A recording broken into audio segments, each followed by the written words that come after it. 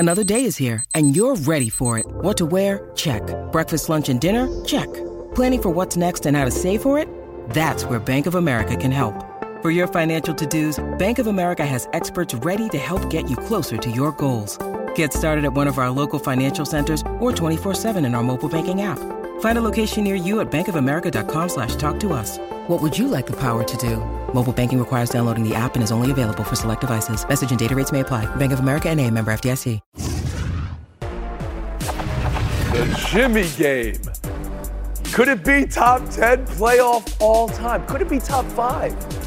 And what the Bucks didn't do last night. Maybe a timeout, maybe.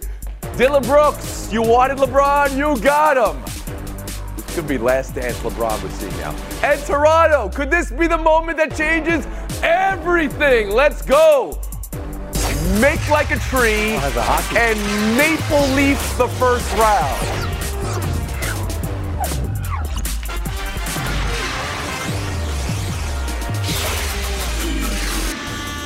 It was a fourth quarter like we've never seen before, because it really wasn't even the fourth quarter. It was like the last half of the fourth quarter. Miami scored 41. How Jimmy Butler took over the game and maybe the series, 56. He kept on thinking he'd have to cool off. The Bucks would have to do something to cool him off. Never happened.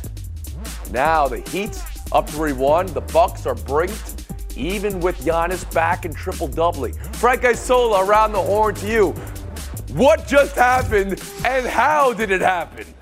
Mm-hmm.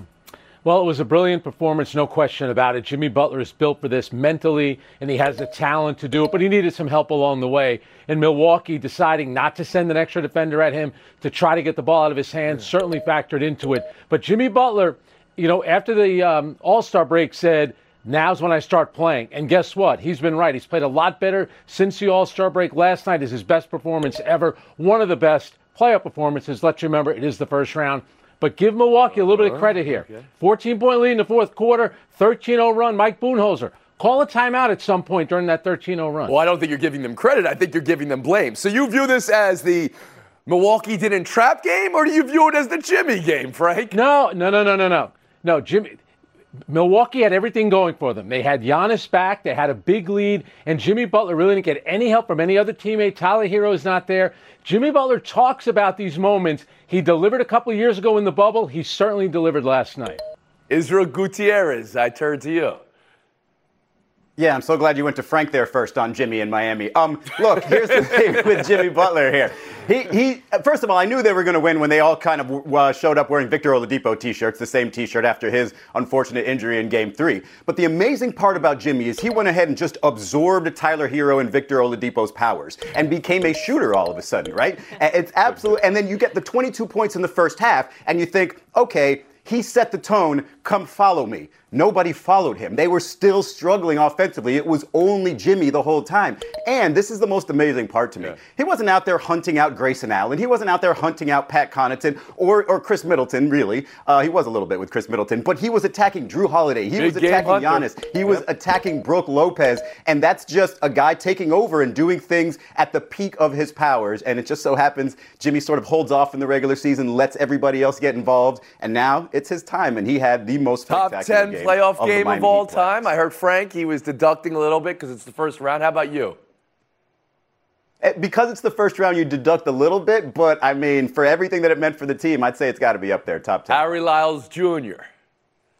Well, scoring-wise, at least, I think it's top 4, correct? Is. So I'll give him that.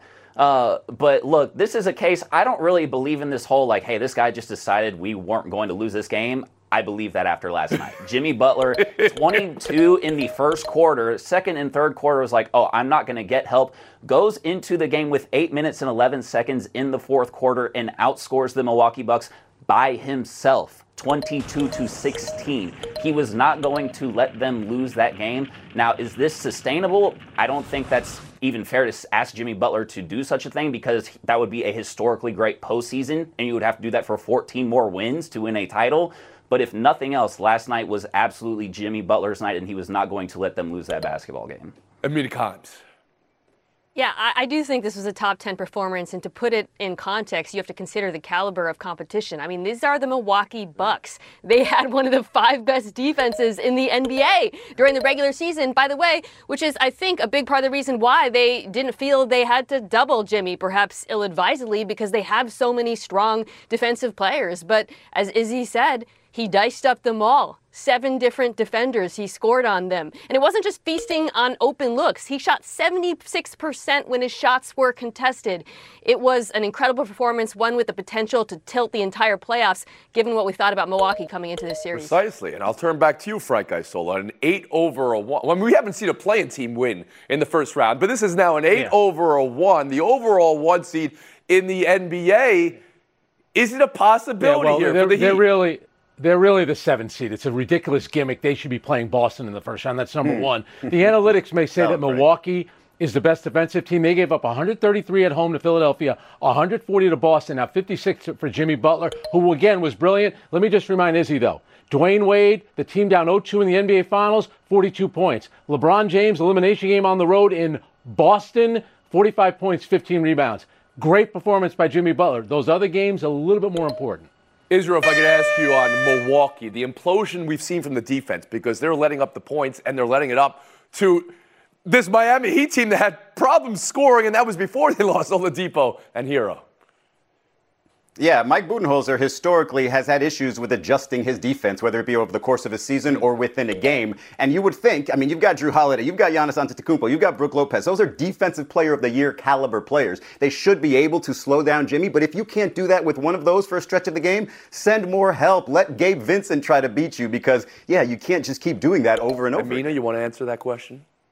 I do think you have to attribute a little bit of this to randomness. Obviously, not having Giannis for some of these games hurt, but also the Miami Heat were 27th in three-point shooting during the regular season, and they've been the best three-point shooting team in the playoffs by a pretty healthy margin. Is that going to continue? I'm not so sure, so I wouldn't count out the Bucks just yet.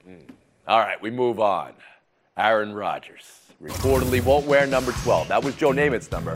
Namath volunteered it up, but Rodgers is expected to wear number 8. This trade out of nowhere, complete shocker, stunned Mina Kimes on the set of NFL Live yesterday. Well, okay. We knew it was coming. It's not going to be odd seeing him wear green, that's for sure. A first-round pick swap is what was at least surprising. A second-rounder and a sixth-rounder and a conditional first pick next year. Mina, now that it's all over, what does it mean for the Jets? What does it mean for the Packers? Well, from the Jets' perspective, giving up all the picks you just laid out, and by the way, if that conditional doesn't turn into a first, this is an abject disaster for New York. According to the Jimmy Johnson trade value chart, Bill Barnwell laid this out, it's about equivalent to the 9th overall pick, which is not an insignificant risk for a 39-year-old quarterback coming off of the worst season of his career. Okay. But it's Aaron freaking Rodgers. You do it every time, especially if you're the New York Jets, a team that was knocking on the door of the postseason with a combination of Mike White and Zach Wilson at quarterback last year. They had to do it. The return was a little rich, but it was understandable, and I think it makes them a playoff team. A playoff team, okay. Side of it, because the headline is the Jets are back. I don't even know what the word back means if the Jets are. I mean, this is the longest drought we've had here, but this is a playoff team, and popping champagne like I saw him get up this morning? Well, I put them a tier below like Kansas City and Buffalo and Cincinnati. The AFC is just really difficult right now. But, I absolutely think that they can contend in large part because their defense is better than the teams that I just mentioned, some of them at least. It was a must trade, which I think, by the way, is why they ended up giving a decent amount for it. They were kind of backed into a corner. And to that end, I do think this was a good return for a Packers team that now gets to give Jordan Love some help both this year and next season. Compare to me, though, what your gut feels right now to when Tom Brady went to Tampa and whether you thought Tampa could contend in that first season, and Rodgers going to the Jets and whether you think they can make that jump. I was higher on the Tampa trade, but a lot of that had to do with their division. The AFC East is very challenging. I mean, people aren't even talking about the Dolphins, who I think had one of the best off seasons in football last year. So I would not write the Jets into the Super Bowl just yet. Frank Isola, you're in New York. I turn to you.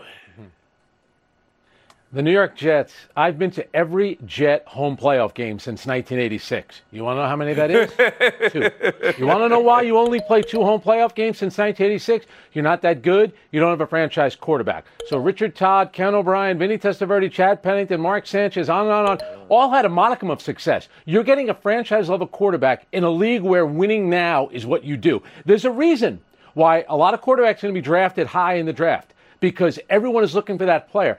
Aaron Rodgers is that player. Tampa won a mercenary Super Bowl. The Rams won a mercenary Super Bowl. The Jets can do that too. Yes, they're in a tough conference. Guess what? If they didn't get Aaron Rodgers, they'd still be in a darn good conference. They got a great quarterback. This is a great day for the But I just heard Tampa, mercenary Super Bowl. I heard LA, mercenary Super Bowl. And then you connected the dots and put the Jets in that sentence. Well, that's what they're going to try to do. Doesn't mean they're going to do it. They're already walking it back. Harry Lyles Jr., how about you? I think that this is the only way that it is a success for the Jets is if you win the Super Bowl. You just traded for a 39-year-old quarterback. I realize he's Aaron Rodgers, but to Mina's point, he just came off of his worst season, and he really hasn't known if he wanted to play football for the last 2 years, which is also why I feel this is a massive win for the Packers because of what you got back, especially that 2024 conditional pick, and you don't have to deal with the headache of this anymore. You get to find out if Jordan Love is actually your future, and you're going to get that compensation and build around him. But if you're the Jets, you absolutely have to win the Super Bowl this upcoming season. And I think a big piece of that is thankfully keeping their first-round pick this year, because you need either a left tackle or a tight end to help that offense, because if nothing else, you have to keep that man up. Okay, of course. But this is a must-win Super Bowl scenario for Harry Lyles. Izzy, how do you see it? I mean, that's classic New York fan, not that you are, Harry, but classic New York fan thinking, where you go from the longest playoff drought to Super Bowl or bust with one addition. I mean, it's not like you're the Knicks here. It's not like, you can take some baby steps here along the way without everybody knocking you. And yes, I understand that he might only play there 1 year. He might play there 2 years. But if you believe that you have that defense that can, that can compete and sort of keep him around, you know what I'm saying? Keep him on his feet, keep him from having to dominate all the time, then I think, they're probably going to do well. But it's a loaded AFC, and you're talking about a team with a quarterback. Is he as committed as Tom Brady was, bringing all those guys, even probably through illegal stuff with COVID, and bringing everybody together and creating that unity? Is he going to do that for the Jets to get them over all of those teams that they have to get over and be right from the very beginning? Because if they stumble early on, they might miss the playoffs overall because it's such a deep conference. So, there's a lot to figure out here, but it was a must. Mina, from Green Bay's perspective, all the squabbling of whether they would have leverage or not have leverage and what they got to do. I think it was a great deal for them. The conditional is obviously really important. But I'll say this, don't overlook that pick swap. I know it seems small, jumping 3 spots, but 15, all 3 of those teams might want the same player, which is to say, to Harry's point, an offensive tackle. Now they have their choice. So you thought that pick swap was a big deal. Is that why the reaction came like it did yesterday? Oh, God, I love looking at you guys. But you're known for reactions. I believe we have a Shohei Ohtani history for you on the show, but also it struck me as the Joe Rogan, there's a knockout in an MMA fight reaction. I didn't see that coming. I had that reaction. What are the 2 results possibly happen? We'll be back. Buy or sell next. 39 isn't old. They're just watching. Young people. Around the Horn is brought to you by Miller Lite. Great taste, 96 calories. Tastes like Miller time. Celebrate responsibly.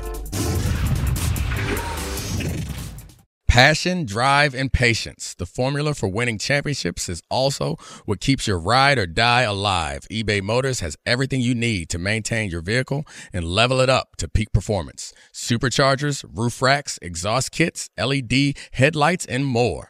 Whether you're into speed, power, or style, eBay Motors has you covered. With over 122 million parts for your number one ride or die, you'll always find exactly what you're looking for. And with eBay Guarantee Fit, your part is guaranteed to fit your ride every time or your money back. Because with eBay Motors, you're burning rubber, not cash. With all the parts you need at the prices you want, it's easy to make your car the MVP and bring home huge wins. Keep your ride or die alive at ebaymotors.com. Eligible items only. Exclusions apply. This podcast is proud to be supported by Jets Pizza, the #1 pick in Detroit-style pizza. Why? It's simple. Jets is better. With the thickest, crispiest, cheesiest Detroit-style pizza in the country, there's no competition. Right now, get $5 off any 8-corner pizza with code 8SAVE. That's the number 8, S-A-V-E. Go to jetspizza.com to learn more and find a location near you. Again, try Jet's signature 8-corner pizza and get $5 off with code 8SAVE. That's the number 8, S-A-V-E. Jet's Pizza. Better because it has to be. Welcome back to Around the Horn, coming to you from the Seaport, brought to you by Chase. Lakers, Grizzlies, with so many what-ifs last night. What if the LeBron shot would have counted? What if Ja and LeBron simultaneously combusted and mutually destroyed each other on that play? Ooh. Dylan Brooks, you wanted LeBron, you got him. The game tied on the final tick. Look at the emotion from LeBron here. A 20-20 game for LeBron in the playoffs. You thought he did everything. He'd run out of first, but that's a first. And the overtime win. Dylan Brooks, Ja Morant not made available to media after the game. Frank Isola, what to buy, what to sell? It's hard to believe that it's his first 2020 game. I'll give you another number 20. For 20 years, he's been driving to his right. Hey, Memphis Grizzlies, the most crucial possession of regulation. He's going right. And you have Dylan Brooks, Mr. Poke the Bear. Can you at least harass LeBron a little bit? Instead, you're staying home on Austin Reeves, and LeBron finishes at the basket. Great performance by LeBron. Memphis looks done. Israel Gutierrez. I'm definitely staying at home on Austin Reeves. You got to let somebody else beat you there or at least tie the game there. Look, the Lakers are a little bit in Memphis's head. I think you can tell that. I think Dylan Brooks is probably not going to shoot very well for the rest of this series, and it's going to be on Ja Morant and Desmond Bane to carry him. But I agree with Desmond Bane. Like the small attention to detail, these are the things that the Grizzlies have not been doing. I mean, even Jaren Jackson Jr., when you talk about small attention to detail, he seems to never know how many fouls he has. And so they need some maturity level about them. Their own coach questioning their maturity. You're all right with him saying that and the reality there, this rapid disassembly of the team? It's the truth. Harry Lyles Jr. I'm buying that the Lakers did what they needed when they needed it. D'Angelo Russell had a tough first half of that game, had 3 threes in the fourth quarter to get him back into the game. Austin Reeves' drive in the final minute, I think a lot of people forgot about that one because of LeBron's heroics at the end. He's playing with a lot of confidence, and for as bad as Anthony Davis was during the game, that was tough. He came up with the block to put him into overtime, so they did what they had to do, and I do think that they are in Memphis' head and they're going to get this series. Yeah, Isola on Twitter right now, blocking everything. It's been great. Kimes, how about you? Yeah, I'm buying that age matters, certainly for Memphis, who showed their lack of maturity both at the end of the game and then after the game with a couple of the players not making appearances, and that it does not matter for LeBron James. Not only 2020, but he played over 45 minutes, the second most this season. Yeah. The motivation here, the last dance scenario here for LeBron. Who knows? Yeah. We'll move on. Celtics, Hawks, Nuggets, T-Wolves, Suns, Clippers tonight. Boston, Denver, Phoenix look to advance. But in the Suns-Clippers series, and in this game, Paul George, he's been ramping up at practice but not expected to play. Kawhi Leonard, he's been ramping down and he's out. He will not play. Criticism here, is it warranted? Whether it is or it isn't, it's been immense. Here's Tyronn Lue. He's definitely hurt. Like it's not load management where he's taking time off, It's a actual thing, so what the outside is saying, like, who cares? Israel, you're on the outside. Do you care, and do Kawhi and Clippers deserve criticism? It's hard to say because, look, Kawhi obviously doesn't emote that much. He doesn't show what he's actually feeling, so we don't really know how much pain he's in. He's not like he's Anthony Davis, just every other play, like cowering in pain over there. So it's hard to say. And look, I do not believe that somebody of Kawhi's ability, somebody of Kawhi's competitiveness would sit out a game if he could actually play, if it meant something that wouldn't be a long-term, issue for him injury-wise. So, yeah, I do not think that the criticism is deserved. I do not think Tyronn Lue would be coaching a team with that leader who was not interested in playing. Frank Isola? I think he's being criticized just because he's been calling the shots ever since he got there. I'll practice this day, I won't play that day. I've heard that he is legitimately hurt, but let's face it, there's going to be 3 straight years now. He either missed the playoffs entirely or missed or missed games for them. It's been a disastrous signing. He wanted them to go out and get Paul George. They had to trade the farm to get him, and what have they gotten? The guy's never available. Mina Kimes? One of the consequences of load management, when you sit out repeatedly with dubious injury designations over the course of your career for the purpose of playing the playoffs, and then you get in the playoffs and you're actually hurt, people will question it. Unfairly? Completely. But he's being met with skepticism because of how he's approached his injuries in the past. Harry Lyles Jr. I agree. I understand the skepticism because of everything that's gone on the past few years with load management. However, I do think that he is legitimately hurt in this position because I do think a coach like Ty Lue, you would see frustration if he felt otherwise, and you did not see that at all when he was talking about this particular injury. There are those saying Kawhi Leonard should just retire if he's not going to play. Anyone? Frank, you react? Why not? I mean, he's got a ton of money coming to him, but if he just can't go, I mean, maybe that would be an option for him. That's tough to hear. Mina Kimes, Cesar Gutierrez, thank you for your time today. It's a Harry Lyles Jr. Frank Isola showdown next.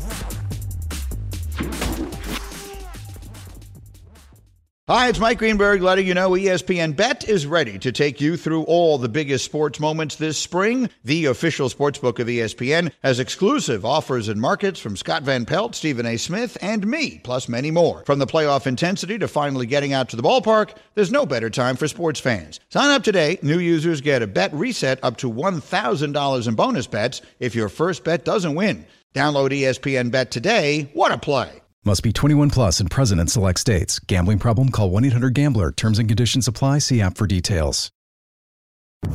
How the Maple Leafs came back to beat the Lightning last night. It was 4-1 in the third. It was over, but it wasn't. Kerfoot, the ecstasy of Kerfoot, overtime winner. Harry, did the Maple Leafs change everything with this comeback? They absolutely did. This team's entire issue the past 2 decades is they don't know how to finish and win games, and they just did that twice on the road against the team that has been the best at doing that arguably the last 3 years. So yes, it's over for them. Frank? They're going to end this streak. Come on, Harry. They haven't won a series in 19 years. They gave up 7 goals at home in game 1. They were up 3-1 a couple years ago in Montreal. I'm not believing it until I see it. It's because you're watching too much of the Jets and the Knicks and every New York team's point. Harry Lyles for a little positivity for Toronto. We'll move on. Wander Franco's barehanded catch. What percent was good? What percent was lucky? But also, tomorrow is the 34th anniversary of the gold standard of these catches in Major League Baseball history, Kevin Mitchell. Frank, is Franco's better than Mitchell's?